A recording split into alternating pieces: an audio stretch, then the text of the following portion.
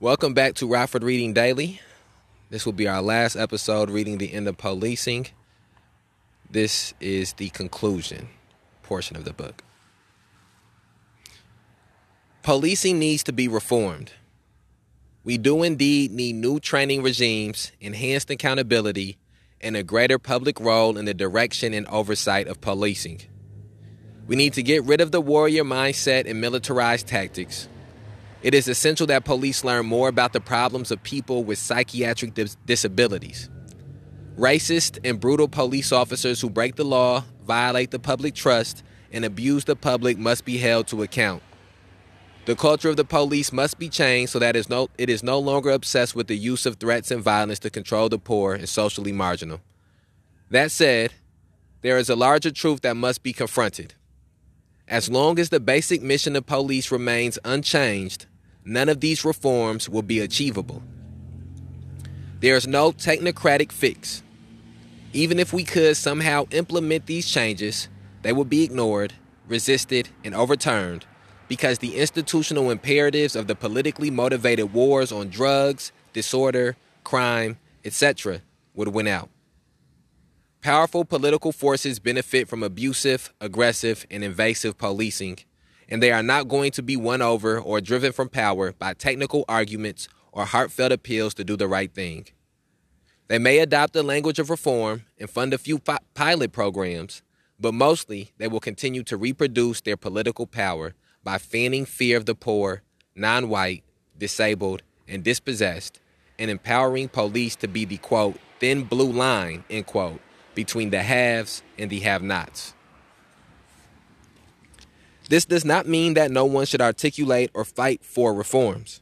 However, those reforms must be part of a larger vision that questions the basic role of police in society and asks whether coercive government action will bring more justice or less.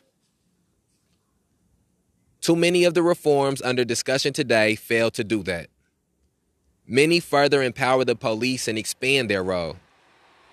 Community policing, body cameras, and increased money for training reinforce a false sense of police legitimacy and expand the reach of the police into communities and private lives. More money, more technology, and more power and influence will not reduce the burden or increase the justness of policing. Ending the war on drugs, abolishing school police, ending broken windows policing, developing robust mental health care, and creating low-income housing systems will do much more to reduce abusive policing. In the 20th century, two major areas of policing were eliminated when alcohol and gambling were legalized. These two changes reduced the scope of policing without sacrificing public safety. Prohibition had led to a massive increase in organized crime, violence, and police corruption, but had little effect on the availability of alcohol. Ending it reduced crime, enhanced police professionalism, and incarcerated fewer people.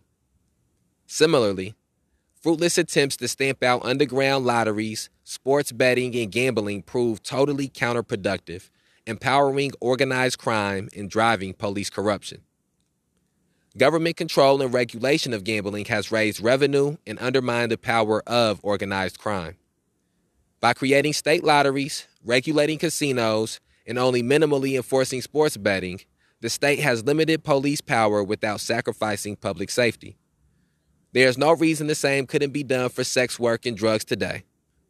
The billions saved in policing and prisons could be much better used putting people to work and improving public health. We don't have to put up with aggressive and invasive policing to keep us safe. There are alternatives. We can use the power of communities and government to make our cities safer without relying on police, courts, and prisons. We need to invest in individuals and communities and transform some of the basic economic and political arrangements in our society. Chemical dependency, trauma, and mental health issues play a huge role in undermining the safety and stability of neighborhoods.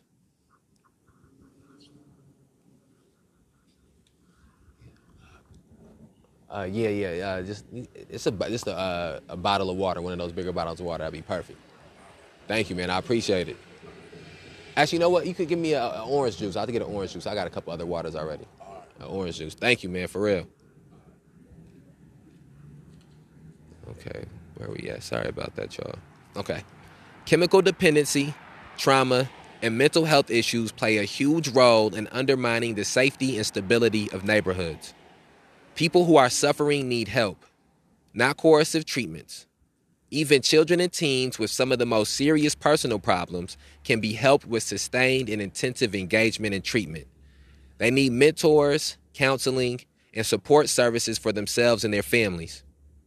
These, quote, wraparound, end quote, approaches show promising results and cost a lot less than cycling young people through jails, courts, emergency rooms, probation, and parole. People adapt their behaviors to a dysfunctional environment where unemployment, violence, and entrenched poverty are the norm. Even after 20 years of declining crime rates, there are neighborhoods where violence remains a major problem. These areas are almost all extremely poor, racially segregated, and geographically and socially isolated. The response of many cities has been further intensive policing. Recent crime increases and social unrest in places like Chicago, Milwaukee, and Charlotte attest to the failure to end abusive policing or produce safety. The most segregated and racially unequal cities in the country are its most violent. Decades of deindustrialization, racial discrimination in housing and employment, and growing income inequality have created pockets of intense poverty where jobs are scarce, public services inadequate, and crime and violence widespread. Even with intensive over-policing, people feel unsafe and young people continue to use violence for predation and protection. Any program for reducing crime and enhancing social well-being, much less achieving racial justice, must address these conditions.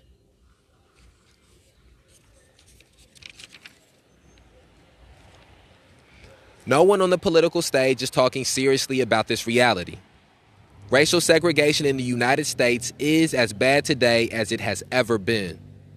Poor communities need better housing, jobs, and access to social, health, recreational, and educational services, not more money for police and jails. Yet that's what's on offer across the country. From Chicago to New York to California, local politicians continue to hold out more police and new jails as the solution to community problems.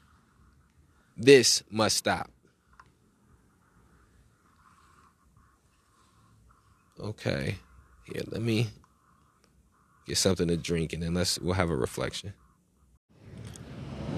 I think what stands out to me about the paragraphs that we've read in the conclusion so far is that each paragraph sort of reads like the basis of an argument against policing. Like one, if you were just to give people bullet points on why policing has to be changed, why it has to be a new institution, why it's not simply just enough for reformation, and how it goes beyond even just laws, or it goes beyond just even the enforcing of laws, but to the creating of laws, and then even to how we view people in society, the human issue that exists within within the issues of policing. There's also a human issue, a lack of humanity, a dehumanizing element that is completely connected to policing and mass incarceration. And so that's sort of what I pull from each one of these paragraphs, that you could sort of have a conversation, or they're sort of like talking points. And each one of these talking points is sort of expounded upon throughout this book. And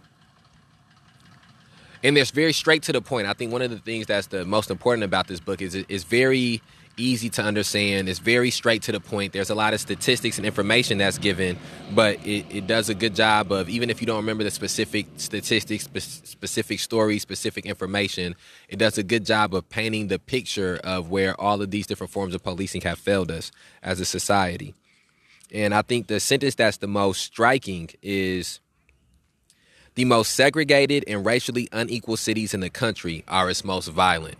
And when you think about some of the books that we've already read here that sort of painted specifically high risers, and that sort of painted to you what it's like in Chicago, one of the most segregated cities in the country, and it paints to you the extent of the violence that exists there. It paints to you the extent of the despair and what some may call criminal element that exists there, and it shows you how emphasis and one of the things that there has not lacked, we read, was arrest and police, and how the police would regularly raid the area, and the police would regularly have different tactics that they would use in the area, and people was a steady turnover of people being arrested.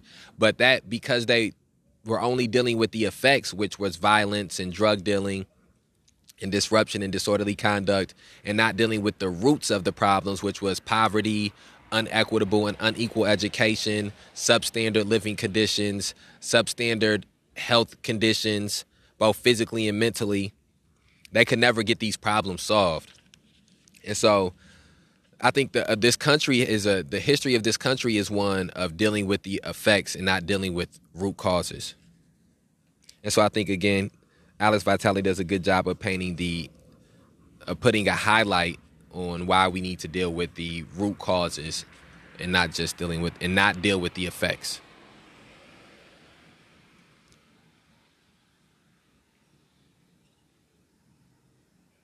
Okay, I'm trying to see where we left off at. My fault. Give me 1 second.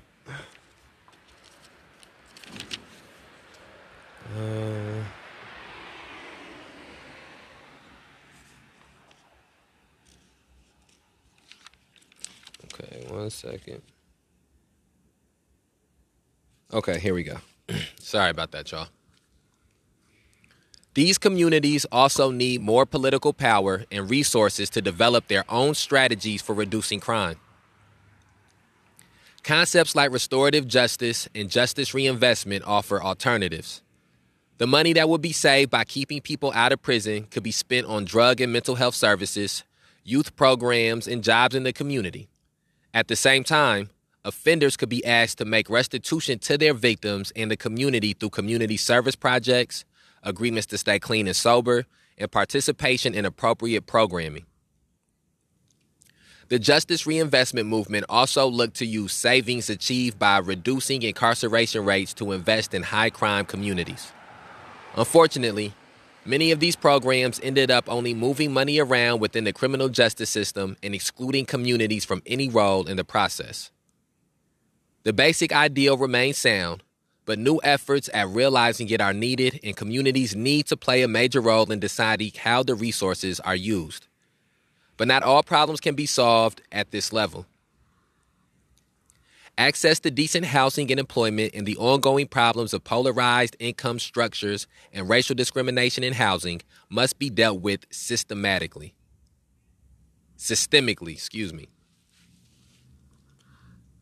Raising the minimum wage, restoring transit links, and cracking down on housing discrimination are big problems that operate largely outside these poor neighborhoods. If we want to make real headway in reducing the concentrated pockets of crime in this country, we need to create real avenues out of poverty and social isolation. And I think what I want to point out from that, and I know we just had a reflection, but I want to make sure I don't forget this point, and that is that, I appreciate you, brother, for real. Be safe out here. I'm going to holler at you. All right. Congratulations again. Thanks. I think that what stands out here is...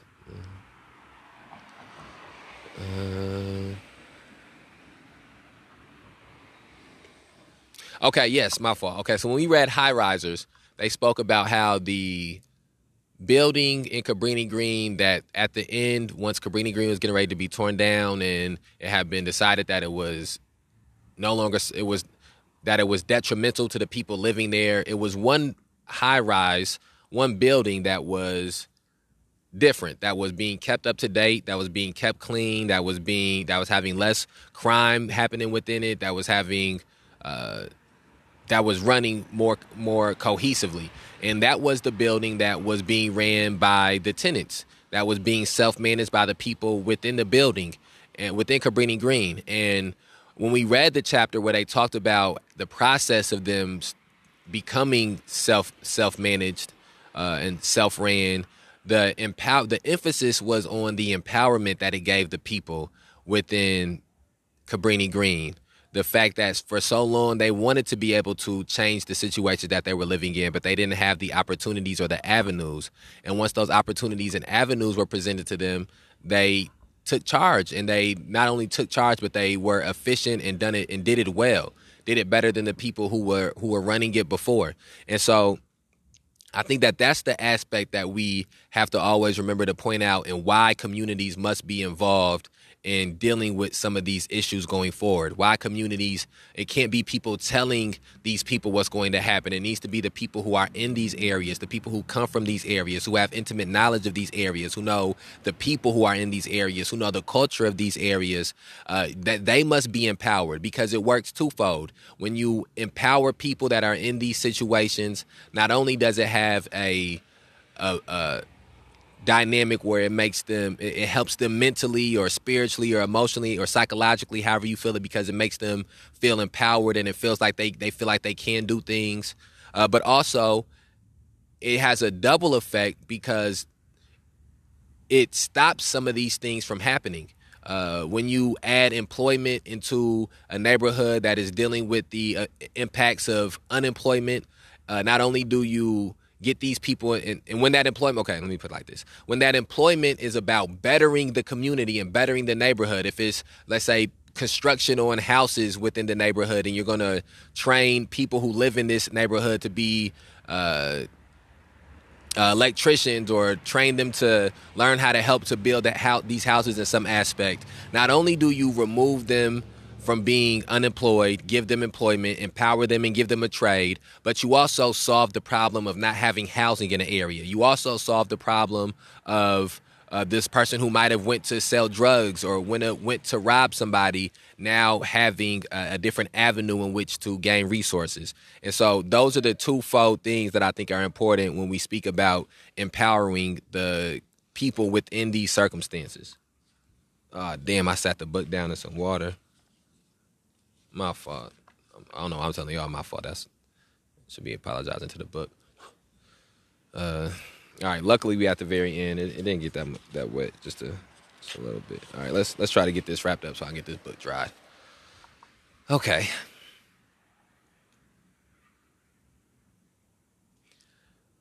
The Black Youth Project in Chicago envisions a program for economic development that would substantially improve the lives of people in high crime communities as an alternative to relying on police and prisons. Their, quote, agenda to build black futures, end quote, calls for reparations to address the long legacy of systematic exploitation of African Americans from slavery through Jim Crow and into the current era. Just as importantly, it focuses at length on decent jobs that can sustain a family above the poverty line. That means raising the minimum wage through direct government action, as well as giving workers the right to self-organize for better wages. Most of the advances that working Americans have made in the last century have come through the process of unionization and workplace activism. But in the last 35 years, governments have moved systematically to reduce worker and union power. Private sector protections have been largely erased, leading to massive union-busting drives and decimating union membership rates. The public sector retains more protections, but austerity economics have substantially eroded earnings, and many Republican politicians and conservative courts are actively moving to break unions and further drive down wages. Unfortunately, many unions have resisted racial integration historically, and some remain incredibly white even today. So government protection of unions in the absence of a racial justice program will not be sufficient. The Movement for Black Lives has also outlined a plan for economic and political justice that includes greater investment in schools and communities based on priorities developed by black communities. At the heart of their program is a set of economic justice proposals, including reparations, which would reduce inequality, enhance individual, family, and community well-being, and protect the environment. They call for major job programs, restrictions on free trade and Wall Street exploitation, and vigorous protections of workers' rights. They specifically demand that funding for criminal justice institutions should be shifted to education, health, and social services. To make this possible, they demand political reforms and are developing plans for grassroots mobilizations. This is what police reform has to look like if it's going to bring meaningful changes. Rural areas need help as well. The growth in opioid use is closely linked to the downward mobility of the rural poor and the expansion of the destructive war on drugs. While simplistic protectionism and jingoistic anti-immigrant mania are unlikely to bring long-term stability, our rural areas must become more economically sustainable and livable with green jobs, infrastructure development, and non-toxic food production. Reducing subsidies to multinational corporations that move jobs overseas to countries with little in the way of labor rights or environmental protections would also be a good place to start, replacing, quote, free trade, end quote, with, quote, fair trade, end quote. None of these initiatives by themselves will eliminate all crime and disorder. They need to be combined, and new ideas would need to be developed and tested, but those who would benefit from this process lack the political will and power to do so. U.S. culture is organized around exploitation, greed, white privilege, and resentment. These are derived in large part from our economic system, but even profound economic changes do not automatically produce positive cultural changes, at least not overnight. Cultural norms also impede efforts to change these systems. What's needed is a process in which the very struggle for change produces cultural shifts. By working together for social, economic, and racial justice, we must also create new value systems that call into question the greed and indifference that allow the current system to flourish. We must take care of each other in a climate of mutual respect if we hope to build a better world. One of the more positive aspects of the Black Lives Matter movement has been its embrace of differences of identity and the diversity of people engaged in leading it. We can't fight racism while embracing homophobia any more than we can fight mass incarceration by embracing a politics of punishment. Both of our major political parties have accepted the politics of austerity that globalized capital has imposed on us. The neoliberal movement has been incredibly successful in normalizing the view that the only way to move forward is to unleash the creative power of a small number of economic elites by stripping away all regulations, worker protections, and financial obligations so that they can maximize their wealth at the expense of the rest of us. For 30 years, we've been told that the result will be a rising tide for everyone, a trickling down of the spoils, but we're still waiting. Wages and living standards for all but the wealthiest continue to decline. The middle class is being eviscerated, poverty and mass homelessness are increasing, and our infrastructure is collapsing. When we organize our society around fake meritocracy, we erase the history of exploitation in the ways the game is rigged to prevent economic and social mobility. When people complain about these realities, they are told it's their own fault, that they didn't try hard enough to be part of the glorious, quote, 1%, end quote, that they don't have what it takes and thus deserve to be degraded. This justifies defining all problems in terms of individual inadequacy, calling those left behind the architects of their own misery. Rather than using government resources to reduce inequality, this economic system both subsidizes inequality and criminalizes those it leaves behind, especially when they demand something better. The massive increases in policing and incarceration over the last 40 years rest on an ideological argument that crime and disorder are the results of personal moral failing and can only be reduced by harsh, punitive sanctions. This neoconservative approach protects and reinforces the political, social, and economic disenfranchisement of millions who are tightly controlled by aggressive and invasive policing or warehoused in jails and prisons.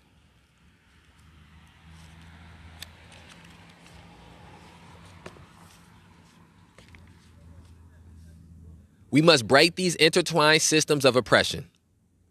Every time we look to the police and prisons to solve our problems, we reinforce these processes. We cannot demand that the police get rid of those, quote, annoying, end quote, homeless people in the park or the, quote, threatening, end quote, young people on the corner and simultaneously call for affordable housing and youth jobs, because the state is only offering the former and will deny us the latter every time. Yes, communities deserve protection from crime and even disorder, but we must always demand those without reliance on the coercion, violence, and humiliation that undergird our criminal justice system. The state should not encourage The state may try to solve those problems through police power, but we should not encourage or reward such short-sighted, counterproductive, and unjust approaches. We should demand safety and security, but not at the hands of the police. In the end, they rarely provide either. And that is the last page of The End of Policing by Alex Vitale. This is, whenever anybody asks me a book to read or a book that they should start reading or a place where they can learn information or learn more about police terrorism, mass incarceration, and racial injustice, this is the first book that I point them to. This is the book that really made me conscious to the issues that we are dealing with in our society, in this country.